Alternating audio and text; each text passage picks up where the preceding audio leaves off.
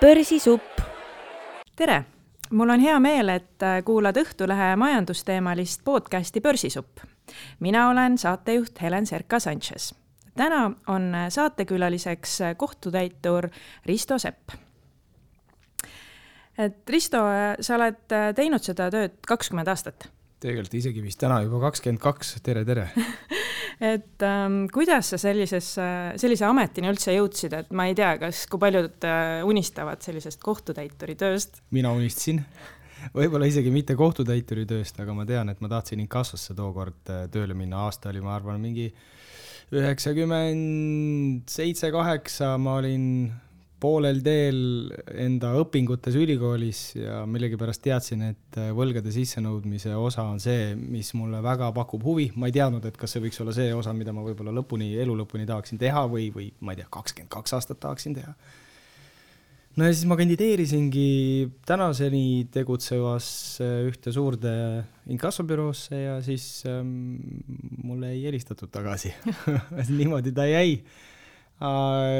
Siis nagu jätsin selle kõrvale ja selle teadmise ja õppisin edasi ja siis töötasin vahepeal suhtekorralduses ja see kooli päris lõpus. Ja siis tuli kutse minu enda kursusekaaslaselt Kristjan Lepikult, kes ise ka kohtutäiturina töötas, kes täna on juristina leiba teenimas. Et kuuled, et meil siin vabaneb ilmselt üks koht Tallinna linnakohtu täitev osakonnas, tookord oli see riigistatud süsteem. Et tahad sa tulla nagu praktikale, proovid seda töö otsa natukene ja ma ütlesin, loomulikult ma tulen, et hoolimata asjaolust, et see riigiteenistuse nagu leib oli toona, ma arvan, et üks 3 korda madalam kui see, mis ma sain erasektorist palka. Olin ma nõus nagu selle ohverduse peale minema, sest tegelikult see valdkond mulle väga huvi pakkus. Niimoodi see hakkas 99 aasta. Aga mis siis konkreetsemalt võlgade väljanõudmine, nagu see ei ole selline meeldiv teema, millel nagu vestelda inimestega? Sa mõtled, et mis värk on siis, mille pärast, mis see trigger oli? Mis see nagu konkreetselt? Ma arvan, et ma siis see hetki teadvustanud, et see valik oli siuke nagu pigem nagu go with the flow, enam-vähem tunnetus, aga ma teadsin, et see on midagi, mida ma tahaksin kindlasti proovida. Ma ei osanud selleks ajaks defineerida ja ma arvan, et kui ma täna defineeriksin seda, ma ei ole kindel, et kas ma teeksin seda nii-öelda nagu õige tunnetuse pealt, et kas see on nagu mõistlik. Aga kui sa niimoodi küsid, siis niimoodi meelevaldse tõlgendusena võiks öelda, et mind väga huvitas ja jätkuvalt huvitab, kuidas konfliktseid situatsioone lahendada rahulikult. Kuidas probleeme, millele ei ole lahendusi leitud, suudaks läbi täitemenetluse, nii võib-olla ajuvabaguse võib-olla alguses tundub, aga leida lahenduse. Ja tegelikult on see õnnestunud väga paljudele minu kolleegidel ka kindlasti. Mina tean küll enda praktikast neid juhtuseid küll, kus kohas on inimene välja tõstetud, kui me räägime toimingutest, mida kohtutäitur teeb, reaalselt vabastatud tema nii-öelda nagu kinnisasjast, võetud talt korter ära ja siis ta surub kätt, ütleb aitäh. Kas kui kõik mõtlevad, et mu töö võiks kuidagi nagu maailma paremaks muuta või mingisuguse ühiskonnas midagi head teha, kas sa siis praegu näed, et sa nagu täidad seda? Ja päris kindlasti, sellepärast, et vaata, ma küsin su käest vastu niimoodi, aga mis siis oleks, kui täitemenetlust ei oleks, mis siis, kui kohtutäiturid ei oleks? Selle kohtutäituri funktsioon või roll riigis on tegelikult teatav niisugune nagu stabiliseeriv, korrale kutsuv. Sellist funktsiooni nagu kohtutäituritel ametivõimu volituse mõistes on väga vähestel riigiametitel või ka erasektoris töötavatel, kellele on riigivõimu volitus antud, nii nagu kohtutäiturile antud. Et seda võimu nii-öelda rakendada, et see distsiplineeriks ka võib-olla kedagi. Et vaata, kui me nagu praegusest tänasest päevast räägime, kui kohtutäiturit või täitemenetlussüsteemi praegu ei oleks üldse Eesti riigis, siis meil tekiks sadades tuhandetes, kui mitte miljonites võlgnevuse sissenõudeid ja see miljonid, mis ma praegu rääkisin, see ei ole nii-öelda rahaline väärtus, sest rahaline väärtus on seal korda, ma arvan, mingisugune 10. Aga tekiks nagu, meil on täna nagu reaalseid niisuguseid kaasuseid umbes 561 000 Eestis, erinevaid nii-öelda nagu kaasuseid, mida kohtutäiturite töölaual oleks ja kui seda täitemenetlust olemuslikult ei oleks, see võlgade sissenõudmist sellisel riigivõimu volitusel ei toimu, siis kasvab kindlasti kuuletus, et sa ei allu enam nagu korrale, sul on sellest kõigest ükskõik, elatised jäävad välja maksmata, kahjukannatajad, kellel on korteris vargad käinud ja asjad ära viinud, nad jäävad rahast ilma. Politsei ei suuda distsiplineerida kiirusületajaid, üle tänava punase tulega kõndijaid ja nii edasi. Et see on funktsioon, mis täna on ühiskonnas tingimata vajalik. Küsimus on, kuidas seda funktsiooni nagu rakendada, et kas sa teed seda jõumehhanismiga ja kohe nii-öelda enda tugeva võimuvolitusega ja ütled, et mind ei huvita, ma teen seda, või jätad sa meelde, et sul see õigus on alati olemas täiturina, näiteks seda rakendada, enda õigust, enda jõudu. Aga teed seda siis, kui on vajalik. Muidu proovid saada ilusasti inimesega asjad hakkama. Kui sealt edasi minna selle täituri töö teemal, et mis iseloomu omadused peavad siis olema, et sa pead siis ühest küljest olema õiglane, aga ka samas kaastunnet, et kui palju seda? No vaata, seal on niimoodi, et see jaguneb nagu minu arvates tegelikult 8. Ja üks osa on nagu see, mida seadus ette kirjutab, et millised nagu ütleme, nõudmised on siis kohtutäituri jaoks ja võib-olla siis teine osa, mida nagu seadus otseselt ei kirjuta, aga mis on hea, kuidas ma ütlen sulle, tava ja hea niisugune normistik, mis võiks nii-öelda nagu selle täituriga kaasa tulla. Et seaduse kohaselt peab olema aus ja kõlbeline, kuulama ja järgima Eesti kõiki õigusakte, olema muideks ka väljaspool tööd, aus ja kõlbeline, et ei ole niimoodi, et ma käin kikilipsuga ringi mööda linna siis, kui ma enda ametitoiminguid teen ja siis, kui õhtune aeg on käes, viskan kikilipsu nurka ja hakkan bravuuritsema või tarvitan mingeid meelevaldseid jooke ja lähen täiesti nagu käest ära. Et peab jääma soliidseks, ausaks, kõlbeliseks ka väljaspool ametit ja ametiaega. Et need on need normid, mis on nagu seadusandja poolt sisse kirjutatud, aga ma arvan, et iga hea kohtutäituriga käib kaasas teatav annus empaatiat näiteks. Sellepärast, et see võimuvolitus, mis riigi poolt täiturile näiteks antakse, on ikkagi päris tugev. See on vajalik. Sellepärast, et vastasel juhul me ei suudaks kohtulahendeid ja kõiki neid politseitrahve või parkimistrahve, me ei suudaks neid nagu täita. Aga seda tuleb oskuslikult seda võimuvolitust kasutada, ütleksin ma niimoodi. Ilmselt oled sa näinud väga palju erinevaid juhtumeid, millega sinu juurde on jõutud.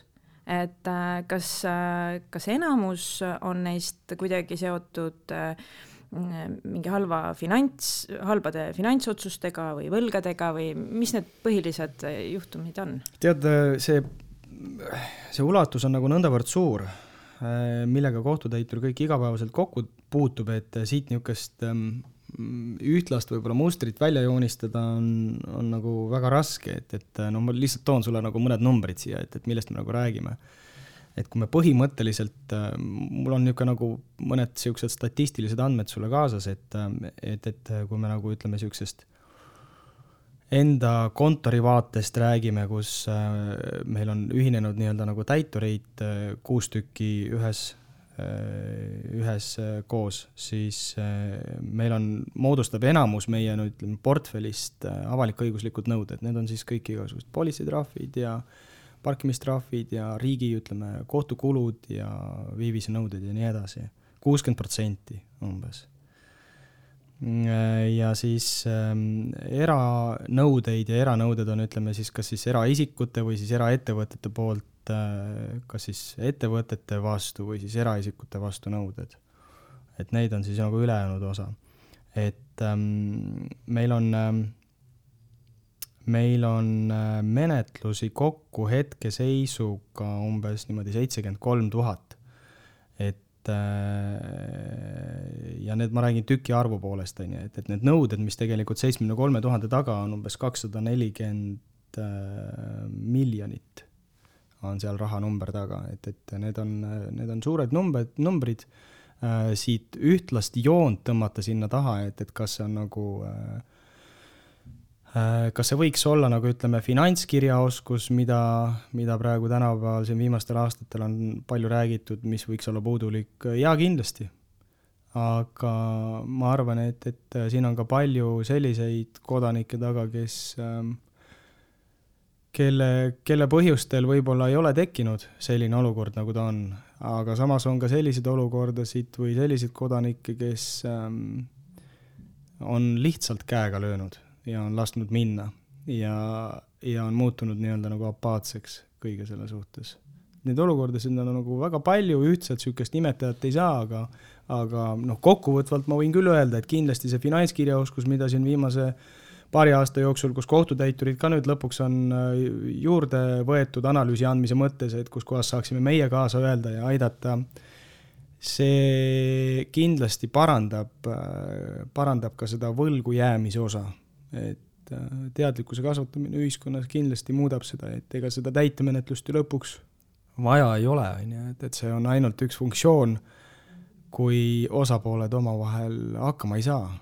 Et olgu ta siis, ma ei tea, seal kas omandi jagamine või väljatõstmine või laste suhtluskorra või laste üleandmise asjad või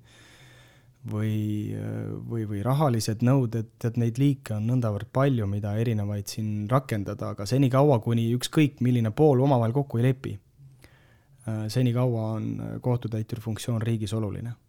Aga ütleme, et just nende võlgnevuste osas, et millest see siis tuleb, et ma ei maksa oma võlga ära, et kas see on nahaalsus mingis mõttes või lihtsalt nagu ma lihtsalt peidan pea liiva alla, äkki see probleem kaob ära? Ja jällegi ei ole ühest vastust, aga on need kõik asjad. Ma väidan, et seal tõesti on hunnik selliseid inimesi, kes võib-olla peidavadki pea liiva alla, aga on ka selliseid inimesi, kes tegelikult, kui me räägime väikestest nõuetest, näiteks need politsei kiirusületamise trahvid, need on seal 15 euro ja 120 euro vahel, need ei ole väga suured. Ma arvan, et need isikud kindlasti ei peida enda pead liiva alla, või nad lihtsalt unustavad selle ära. Või on ka tegelikult ei ole saanud kätte seda kirja. Väga palju on ka neid. Kui meie teeme seal need esimesed, kui me saame need politsei käest teated kätte, et on vaja täitmisele võtta, siis meie reeglina võtame nende võlgnikega ühendust, saadame kirja nendele elektronpostiga või siis enamus me helistame neile. Siis enamus, mis politseikirjade vastu öeldakse, et aga oleks ma ennem seda teadnud. Oleks ma ennem seda, kui see teie kätte satub, teadnud, siis ma oleks kohe selle ära maksnud. Et niisuguste nõuete puhul kindlasti ei saa öelda, et inimesed peidavad pea liiva alla. Küll aga võtame näiteks kas või selle teise äärmusliku juhtumi, et väljatõstmine, mis mul oli siin eelmine nädal, mida ma tegin 5 päeva jutti, kus härrasmees oli elanud, ütleme, 40 aastat majas, kuhu oli ta igasugust kola ja kraami korjanud ja ma olin klassikaliselt väljatõstmise puhul antakse ikkagi tähtaeg. Iga nõude puhul antakse tähtaeg, et sa saad ise ka seda veel täita, mis siis, et täitur juba on menetluse alustanud.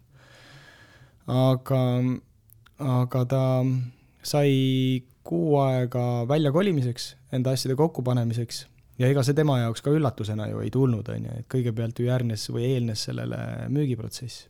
Kõigepealt müüdi see kinnistu maha. Ja see võttis ka omakorda aega, see enampakkumise periood oli meil umbes 3 kuud kestis ja ennem seda perioodi, kui see võlgnevuseks või võlgnevusena täituri juurde jõudis, ta oli ju tegelikult nii-öelda nagu halvaks läinud nõue juba ammu selle kellegi nõudja juures, et tõenäoliselt oli tema proovinud kompromissi juba leida võib-olla, ma ei tea, aastaid. Aga täituri juures asjad reeglina peaksid käima väga nobedasti ja kiiresti, nii ka selle juhtumi puhul, et umbes 4 kuu pärast minu juurde jõudmist oli see objekt nii-öelda nagu vabastatud. Aga lihtsalt, mis pilti ma nägin, ma tahtsin Helen öelda sulle, et pilt oli siis selline, et siis kui ma olin talle ju väljatõstmisteate nii-öelda 6 aega tagasi või 6 aega ennem reaalselt väljatõstmist kätte viinud. Ja ma täitsa tundsin kohe, et seal tõenäoliselt peaks ühe korra veel käima, et ütlema, meelde tuletama talle, et kuule, et kas sa ikka mäletad, et me siin kohe hakkame välja kolima, et kas sa oled ikka ette valmistanud, asjad ära viinud juba, et kui on välja kolimise päev, siis peaks olema see plats puhas. Klassikaline juhus väljatõstmistega on see, et 99% see plats ei ole puhas.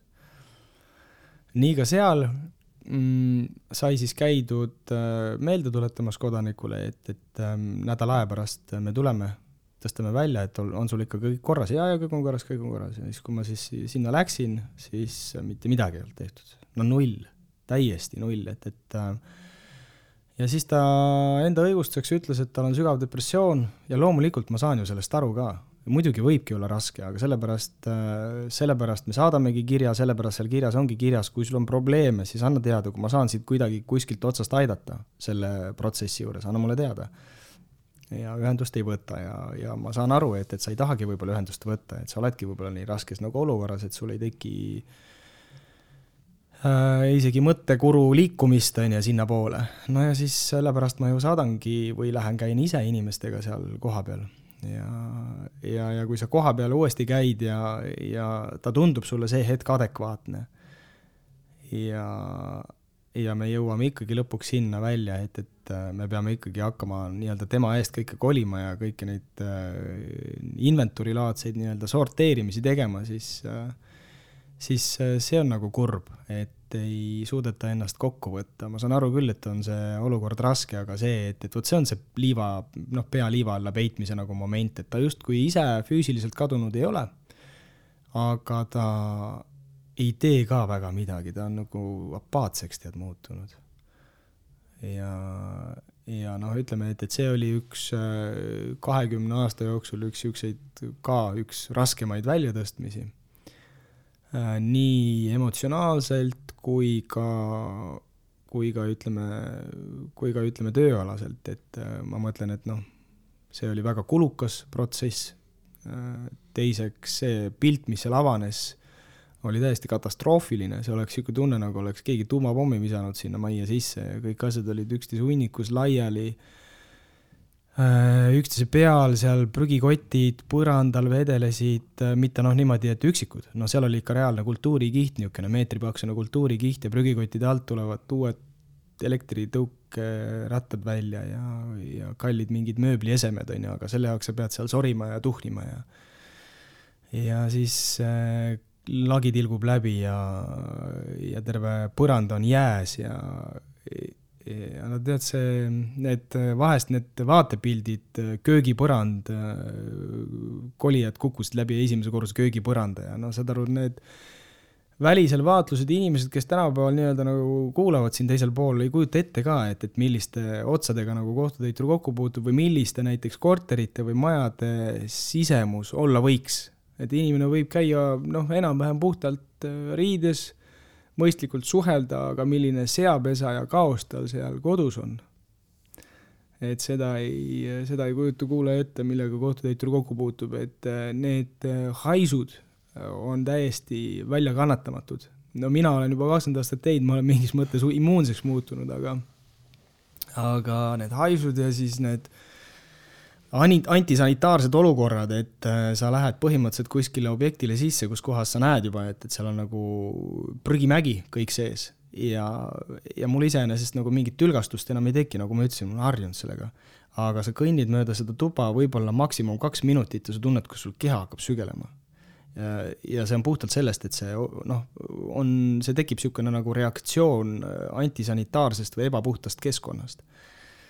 Et see ei ole allergiline reaktsioon, aga ta on lihtsalt nagu see sudu ja õhutamatus ja kõik see aastakümneid nii-öelda sisse jäänud, see sodi kõik, see on tekitab päris õudse niisuguse nagu kurva vaatepildi ja siis vast mõtled, mis asja need inimesed nagu teevad või miks nad, kuidas see nagu võimalik on, et nad on kuidagi üksi selles olukorras et kelle nagu süü see on, siis kas see peaks olema nagu riigi vastutada või on see nagu isiku enda vastutada? Et mul sellega seoses natuke meenub ka selle Märt Pormeistri lugu, et samamoodi, et inimene võib-olla ei olnud selline sotsiaalselt vastutav. Jaa, seda kindlasti jaa. Et ma olen temaga suhelnud ka ja ma olen teda näinud ja temaga rääkinud, et täiesti arukas ja intelligentne inimene, kui räägitaga. Natuke võib-olla sellest taustast ka, et seal oli väljatõstmine puhtalt, ta jäi korterist ilma ja kohtulahend, väljatõstmine ja ma saan sellest sellepärastki rääkida, et ta on ajakirjanduses nagu nii palju läbi käinud, et muidu kohtutäiturid nagu väga enda tööst või ütleme konkreetselt kaasustest nagu niimoodi avalikult ei räägi. Ei tohigi rääkida, on saladuse hoidmise kohustus, aga see on juba asjaosaliste enda poolt nii palju meediasse tõstetud, et siin seda saladuse hoidmise loori nagu väga ei ole, aga lihtsalt ütleme selle valguses, selle kaasuse valguses jah, et mingid asjad ma saan nagu välja tuua, et klassikaline väljatõstmine, kohtulahend, jõustunud, tõsta välja kodanik, ei ole kontaktne, ma ei tea, ma käisin seal ukse taga ennem seda väljatõstmise teadet vist kätte viimas, ma ei tea, võib-olla mingi 10 korda koputamas seal ukse taga, kleepimas talle neid silte ukse peale, et kuule arvesta sellega, et ma tulen siis kogu aeg nagu ikka mantraga ikkagi edasi kordada. Ja ma käin seal ukse juures uuesti, järgmisel päeval vaatan, see silt on ära võetud, ehk siis ma saan aru, et tõenäoliselt see ei ole naabrite poolt ära võetud, et ilmselt see pakub meelehärmi ikkagi sellele isikule, keda ma välja tõstan. Ja lõpuks vaata, kui sa jällegi selle sama ukse lahti teed ja sul see põhimõtteliselt korteri uks läheb lahti üks, ma ei ole nagu suur poiss, eks ju, et ma olen selline kiitsakas ja väikene poiss, aga ma mõtlen, et see korteri uks läheb täpselt nii palju lahti, et ma mahun nagu enda rindkerega sealt vahelt läbi, sest ülejäänud põrand on põlvis saadik nagu igasugust sodi täis ja sa ei jõua lihtsalt seda ust rohkem lahti lükata. Ja sa kõnnid mööda neid koridore, kus kohas, korteris olevaid koridore, kus kohas sul on nagu, et kunstiteosed on põrandal maas ja jalajälgi täis, siis teeb ikkagi natukene kurvaks küll. Et need on need kaasused, kus mina väidan, et inimese märkamise koht on jäänud hiljaks. Ja seda ma heidan ette, ütleme, mitte ainult riigile, vaid tegelikult ühiskonnale ka. Come on, kuule, see on kortermaja. See oligi mu järgmine küsimus, ja üldse, et kus on need naabrid? Kus on naabrid, kus on mingi pere ring? Sõbrad, mida iganes, tuttavad, et kes võiksid öelda, et kuule mees, sa vajad abi. Ja et võib ka olla muideks selliseid olukordasid, kus kohas kodanik ütleb ise, et unustage ära, et ma ei kavatse nagu teie mingi abi vastu üldse võttagi, et nagu seal kunagi, see on totter võib-olla tsitaat, aga see on Noor pensionär oli üks film, et ma ei kavatse vastu võtta ühtegi teie poolt pakutavat suudeid. Et võt, selle onuga oli, ma arvan, täpselt samamoodi, aga see ei tähenda seda, et keegi võiks nii-öelda nagu käega lüüa, et see on täiesti nagu kaotatud kaasus, et ei ole mõtet selle vennaga tegeleda, sest ta ise nagu ignoreerib ja ei tee välja, ma sellega nagu nõus ei oleks. Ma arvan, et siin on nagu 2 asja, mida kannataks nagu meelde tuletada, et üks asi on see, et sa võid olla sellises olukorras ka ise.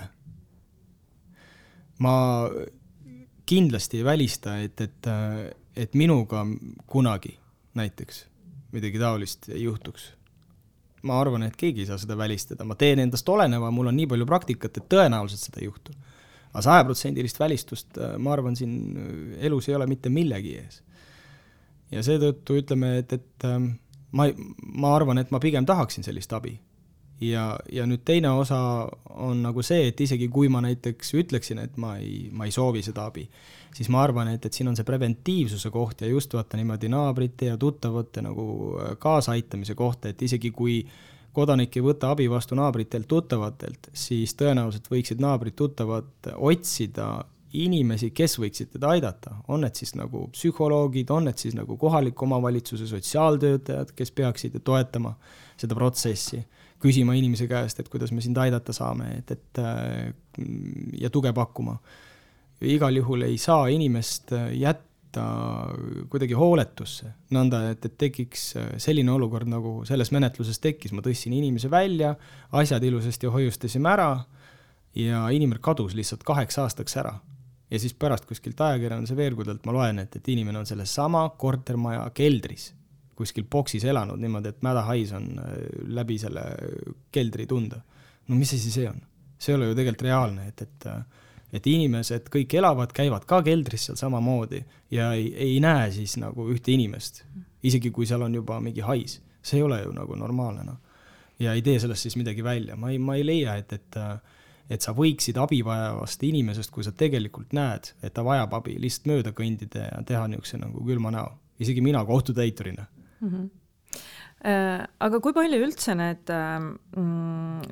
kaasused, mis kohtutäituriteni jõuavad, võib-olla nagu peegeldavad ühiskonnas olevat olukorda, et näiteks et mõtlen, et mingid, kui me räägime, et siin 2 aastat on olnud, eks ju, koroonapandeemia või praegu on, või ütleme, et kas või 10 aastat või tegelikult rohkem oli majanduskrahh või siis praegune energiahindade tõus, et kuidas see temaatika nagu, kas on näha mingit sellist trendi? Ja on, no ütleme, et ma hüppan ühe väikese sellise kõrvalpõikena, et tõstame selle võlateema siit kõrval, aga räägime ikkagi täitemenetlusest ja kohtutäituri töölauast, et ka meie näeme näiteks, et laste suhtluskorrad või perede toetus vajab eraldi esile tõstmist, et sellepärast on ka kohtutäiturite ja pankrotihaldurite koja näiteks 2022 ehk siis käesoleva aasta agenda perede nii-öelda nagu abistamine, nendele õiguste selgitamine. Et see fookus on nagu väga tugevalt nii-öelda nagu perede peale. Ja perede all, seal on üksikvanemad, kes elavad lastega koos või kui on pere, kus on ema, isa mõlemad olemas koos lastega, et ega seal väga vahet ei ole, aga et meie oleme täna nii-öelda seljad kokku pannud ja oleme keskendunud nii-öelda nende perede abistamisele, et me näeme, et see vajadus on olemas. Menetluste hulk näiteks, mis puudutab laste suhtluskordasid või ka laste üleandmisi, laste rööve on märgatavalt kasvanud. Ma nägin seda trendi ja rääkisin sellest iseenesest 7 aastat tagasi juba, et inimeste teadlikkus kasvab, inimeste julgus kasvab läbi ühiskonnas, kui näiteks ütleme meedia kaudu räägitakse suhtluskorra täitmistest ja sellest, et ühelt vanemalt võetakse hooldusõigus näiteks ära, siis inimesed ühiskonnas, kes siin loevad neid erinevaid või kuulevad erinevaid meediaväljaandeid, siis nendel tekib sellega julgus. Et nad ei ole enda probleemiga, mis võib-olla on nendel kestnud juba 5 või 10 aastat, nad ei ole üksi, et keegi teine tegeleb ka sarnaste probleemidega ja nendel kasvab sellega julgus, nad saavad informatsiooni, mida selle julgusega edasi teha, millise ametiasutuse või kohtuinstitutsiooni poole pöörduda, millise küsimusega minna ja küsida. Ja lõpuks jõuavad sinna välja, et tehaksegi kohtulahend.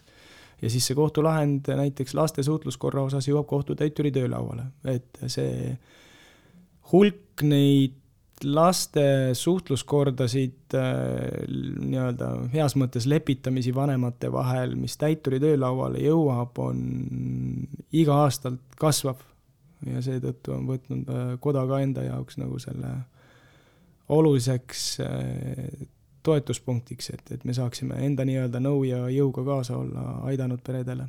Kas see, et see arv nagu tõuseb, kas see on siis on teadlikkus selle taga või siis on see, et aina rohkem on selliseid probleeme? Ei, ma arvan, et seal on teadlikkus ja julgus. Ma arvan, et selliseid, ma ei tea, näiteks naise peksmisi, koduvägivalda, nõukogude ajal ei teadvustatudki.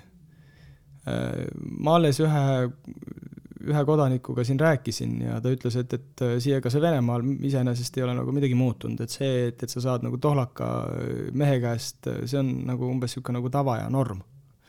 Et meil on see nagu välja kasvanud nüüd või välja juuritud vähemasti ühiskonnast, et sellele on aastaid ja aastakümneid juba tähelepanu juhitud ja sellega on aktiivselt tegeletud ja see on nii-öelda nagu ühiskonnas, ma loodan enamuses nii-öelda nagu välja juuritud, et me täna juba oleme jõudnud sinna, kus kohas me räägime nii-öelda vaimsest vägivallast, mis on nagu järgmine aste füüsilisele vägivallale. Et justkui nagu keegi füüsiliselt kallale ei tungi, aga sõnade või tegemata jätmistega või solvamistega tekitab vaimse vägivalla. Et jaa, see on teadlikkuse kasv, aga sellega peab nii-öelda aktiivselt tegelema ühiskonnas, sellele peab pöörama tähelepanu, et inimesed oleksid julgemad ja tooksid need välja, et ma ei usu, et neid nagu diametraalselt on nüüd järsku kasvanud või asju juurde tulnud, ma pigem nagu ütleksin, et nende kohtutäituri töölauale jõudvate kaasuste arv on seetõttu tõusnud, et inimeste teadlikkus on kasvanud ja nendel on julgus midagi ette võtta. Et see, ma arvan, et see on see vastus. Aga kuidas need kohtutäiturini need lood need kaasused jõuavad ja mis te siis täpselt nagu teete või kuidas see protsess siis ette näeb? No üldiselt täitemenetluse protsess, nii nagu ma alguses ütlesin ka, et kui on meil nagu ütleme riiginõuded ja siis on eranõuded, siis riiginõuded tulevad läbi kohtutäiturite ja pankrotihaldurite koja ja nad lähevad jaotusesse võrdselt kõikide kohtutäiturite vahel, aga eranõuded, need tulevad kohtutäituri juurde läbi selle sama nõudja. Et nõudja valib endale ise kohtutäituri ja niimoodi see kohtutäituri töölauale jõuab ka. Ja mille järgi see nõudja otsuse teeb, eks ikka nagu klassikaliselt, et tema teeb selle töö ära või tema sai sellega hakkama ja ma olen varemalt temaga kokku puutunud ja et eks meil ka tihtipeale need nõudjad hakkavad ju korduma ka, kes raha tahavad saada või kes tahavad, et mingisugune sooritus tema jaoks ära tehakse, et mida ma selle soorituse all mõtlen, on ju, et meil on igasuguseid kohustavat liiki lahendeid ka kohtutäituritel, kus kohas sa pead eemaldama garaažiukse, taastama kinnistute vahelise piiri ja siis kohtutäitur peab seda protsessi nii-öelda nagu juhtima, et see lahend sellises sõnastuses nagu nõutakse, aga lõpuks rahuldatakse. Et mitte kohtutäitur ise ei lähe seda garaaži just eemaldama, aga ta siis leiab kellegi, kes selle eemaldab või mismoodi see? See protsess käib niimoodi, et ma saadan kohustatud isikule, meie nimetame täitemenetluses kohustatud isikut võlgnikuks, ükskõik kas ta on võlgnik, ütleme, et rahaliselt võlgnik on ja või siis ta on kohustatud tegema, ta on ikkagi võlgnik täitemenetluse seaduse mõistes. Ma saadan talle siis kõigepealt kirja, ütlen, et näed, siukene kohtulahend, tõenäoliselt sa oled sellest juba ammugi teadlik, sest kohtulahend, kui kohtutäituri juurde tulla, peab olema jõustunud. See eeldab ikkagi seda, et kõik asjad on selgeks vaieldud, kohtumajas on proovitud kompromisse leida. Ja kui näiteks, ütleme, selles kohtulahendis on kirjutatud, et garaaži ukse eemaldada näiteks, siis mina lähen selle patsiendi juurde ja ütlen, et näed, siin on kohtulahend ja ma annan sulle 30 päeva aega. Tee see asi korda, ole hea.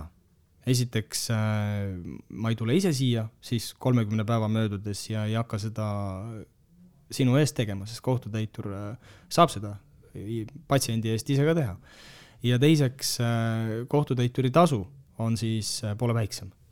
Aga protsess iseenesest kiiresti, kui sa küsisid, näeb väga lihtne välja, et juhul kui 30 päeva läheb mööda ja ta ise seda garaaži just näiteks eest ära ei võta, siis mina lähen sinna koha peale, mõistetavalt ise kruvikeerajat ma keerama ei hakka, aga ma kutsun head spetsialistid juurde, sest minu spetsialiteet ikkagi, mina olen ju ikkagi lõppastmes jurist, et minu pädevus ja teadmised ei ole nii kauged, et ma oskan erinevaid hundkriimsilma laadseid töid teha, et sellest ei tuleks kindlasti midagi head välja, ma pigem laseksin seda spetsialistidelt teha ja sellisel juhul kõik need spetsialisti kaasatud kulud maksab see sama võlgnik ise kinni, et see on ka veel üks põhjus, mille pärast hoiduda nendest asjadest, teha ise need asjad korda, ennem kui see asi isegi võib-olla kohtutäituri kätte jõuaks.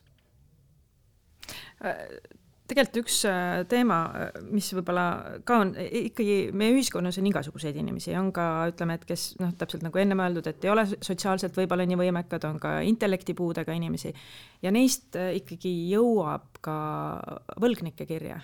Et see majanduslik kirjaoskus, kui me räägime, või finantskirjaoskus, kui ütleme, et ka tavapäraselt funktsioneerivatel inimestel ei ole kõige parem, siis nendel võib-olla ongi veelgi keerulisem, et kuidas nende puhul siis ikkagi, kui inimene ei saa aru, et sa mõtled, kas kohtutäitur diagnoosi paneb või? Ei, ma saan aru, et on ju, et seal ongi see, et võib-olla ka ütleme, et need lapsevanemad, kellel on juba täiskasvanud laps on ja, või nagu järelturija, kellel ei taheta võtta seda pädematust on ja.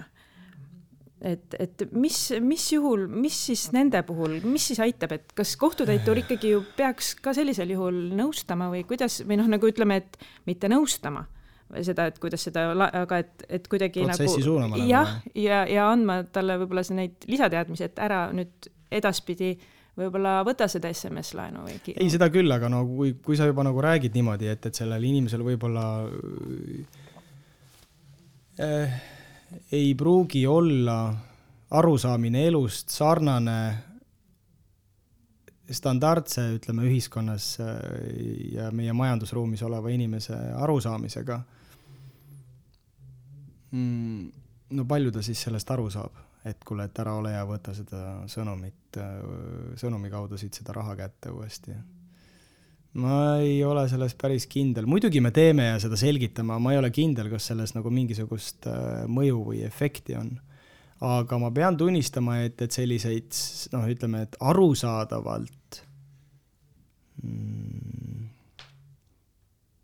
mõttenihkega inimesi väga ei ole ette sattunud. Et ehk võib-olla enda 20 aasta jooksul võin ette kuskil tuua, ma arvan, ühe käe sõrmedel neid. Neid ei ole palju, kes ma olen reaalselt aru saanud, et nendel inimestel ei ole mõttemuster ja arusaamine elust selline, nagu on teistel, kellega ma kokku puutun, kas siis igapäevaselt, tööalaselt, enda kollektiiviga või nendega, kes meil käivad meie juures. Et ega tegelikult neid palju ei ole, aga mis see tähendab, Helen? Minu arvates see tähendab seda, et tegelikult ühiskonnas üldiselt kõik on korras üldiselt. Et on sellised erijuhud, kes satuvad ette ja millegipärast nad jäävad nagu pormeistri taolised, jäävad kuidagi sinna varju või siis see sama onu, keda ma just alles hiljuti siin välja tõssin eelmine nädal. Et millegipärast ei panda seda kõike tähele, et ta on pidevalt tsüklis ja ta eelmise nädala onu konkreetselt oli ikkagi täiesti selgelt jääknähtudega ja pärast jõi normaalselt peale ja ega ta tegelikult väga adekvaatne lõpuks ei ole, milline inimene oleks, kui ta täiesti purupurjus on. Aga ma just mõtlen, et üldiselt, kui mul ei ole 20 aasta jooksul, ma proovin siit kiire järelduse hästi kõva häälega teha, et enda mõtete väljaütlemiseks, et kui ei ole 20 aasta jooksul massiliselt neid mulle töölauale sattunud, siis järelikult riiklik süsteem inimeste hoolekande mõistes töötab. See on mu järeldus. Aga mis saab nendest inimestest, ütleme, et funktsioneerivad tavapäraselt, aga on näha, et neilt ei ole võimalik mitte midagi välja nõuda?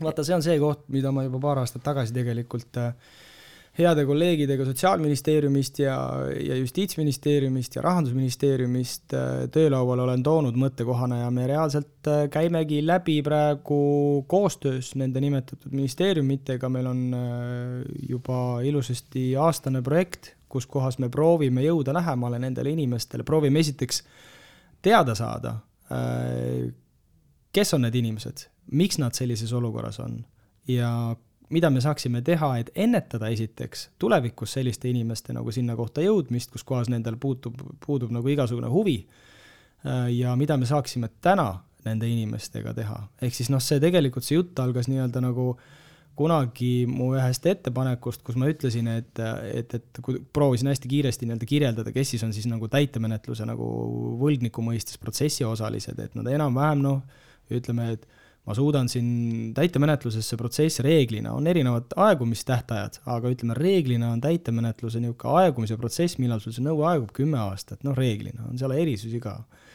Ja 10 aastaga, ma arvan, Eesti täitemenetluse protsent võiks olla kuskil seal 80% juures, 70-80% juures, mis tähendab seda, et seda viimast otsa seal 30-20% justkui täita ei saa, sellepärast, et ei ole suudetud seda sisse nõuda. Ja nüüd tekib küsimus, see 20-30%, kes nad on, miks ei ole suudetud sisse nõuda? Ja siis mina väidan, et mida ma siis mõned aastad tagasi ütlesin ka, et see 20-30% omakorda minu arvates jaguneb 8. Need, kes hoiavad teadlikult kõrvale ja on need, kes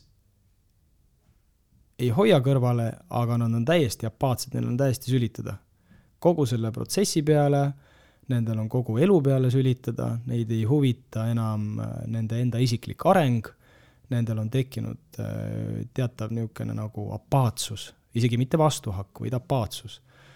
Ja mina ütlesin siis välja, et mind väga huvitab, et me paralleelselt tegeleme loomulikult ka nendega, kes teadlikult kõrvale hoiavad ja peidavad enda vara. Et see ei ole Eesti probleem, see on rahvusvaheline probleem, et ma olen seal selles ka rahvusvahelises kohtutäiturite kojas selle probleemi üles tõstnud ja olen sellest rääkinud ja sellega aktiivselt tegeletakse täna üle maailma.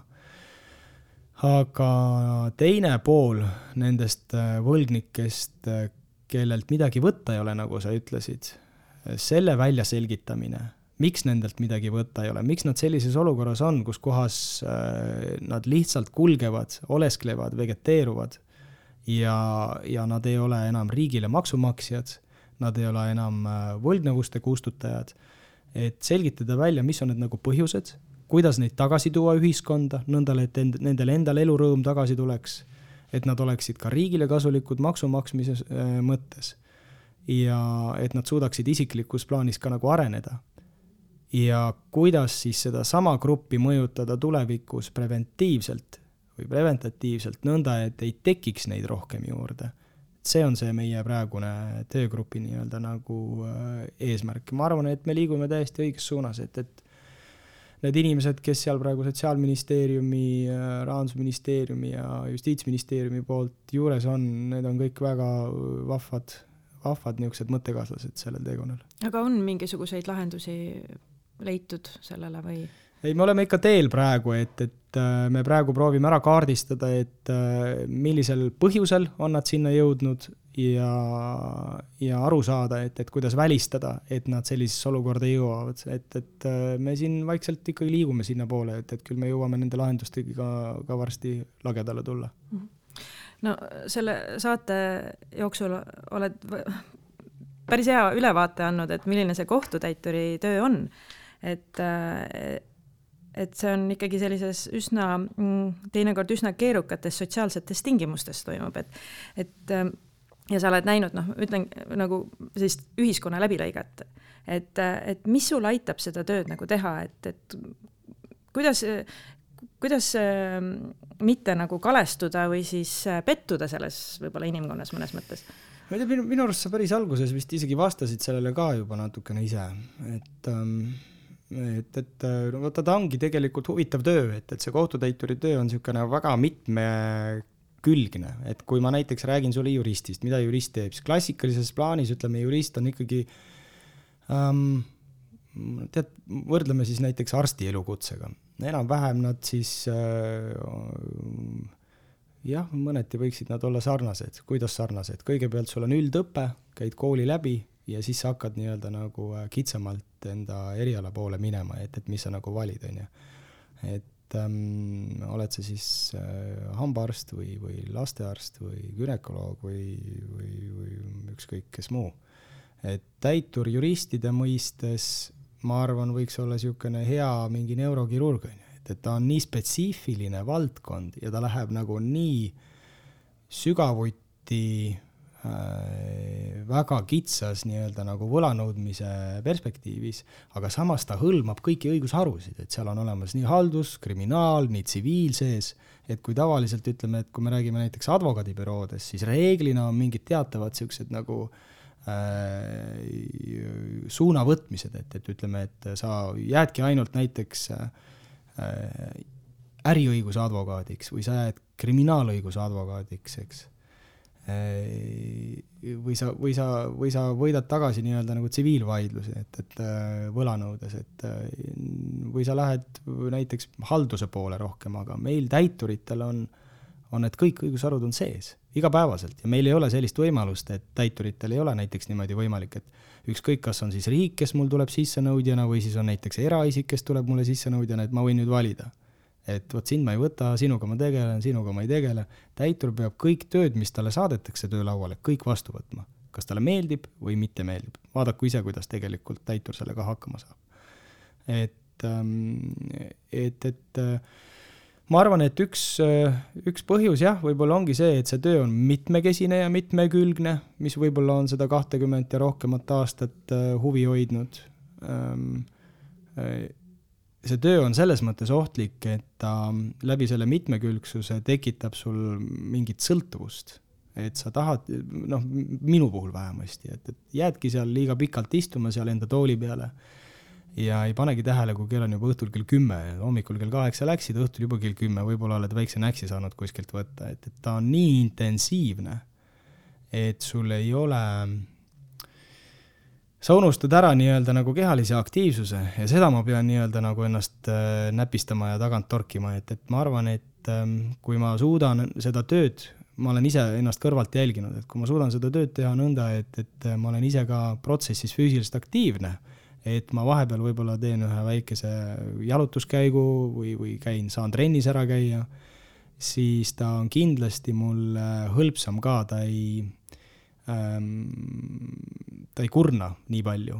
Aga kui ma ainult 24/7 istun tooli peal ja teen nii-öelda mõttetööd, siis ta väsitab ära, ma olen seal olnud. See depressioon, mida see onu rääkis mulle siin väljatõstmise ajal ja täna seda juba diagnoosiks määratakse, ma olen selle protsessi kõik läbi teinud, ma olen haiglas istunud 6 aega tilgutit all 2005 aastas, kui sellest ei teadnud mitte midagi, vähemasti ühiskonnas ei räägitud väga.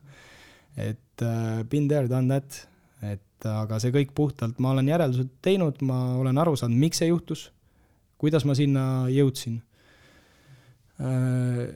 Et ega seal väga palju võib-olla kuulaja jaoks ei olegi vaja, et kui seal on noored kuulajad praegu meil näiteks taga, siis võtke kohe teadmine kaasa, et sükest olukorda endale ei tohi teadlikult sisse lasta, et sa muudkui teed mingit asja 24/7 või isegi 48 tundi järjest ja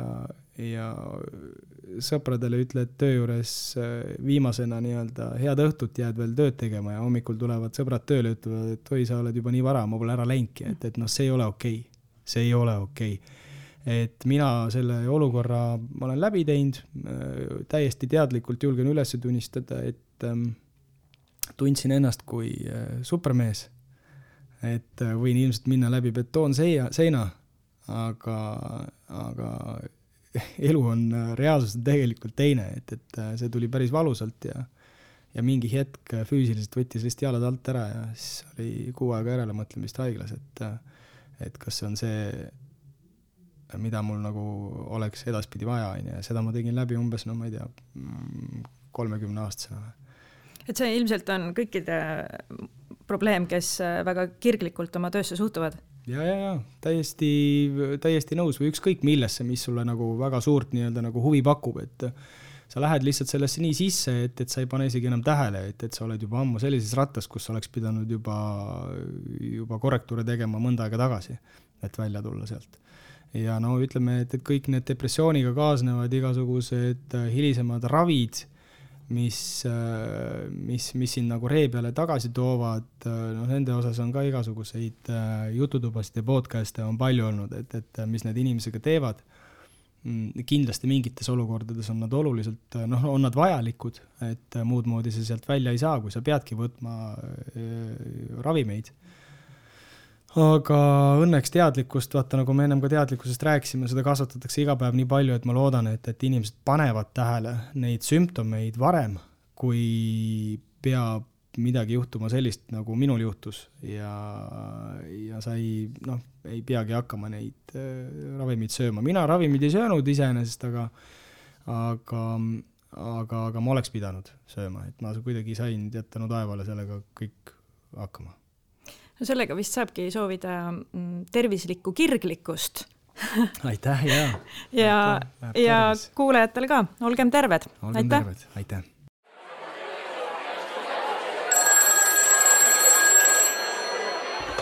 Börsisupp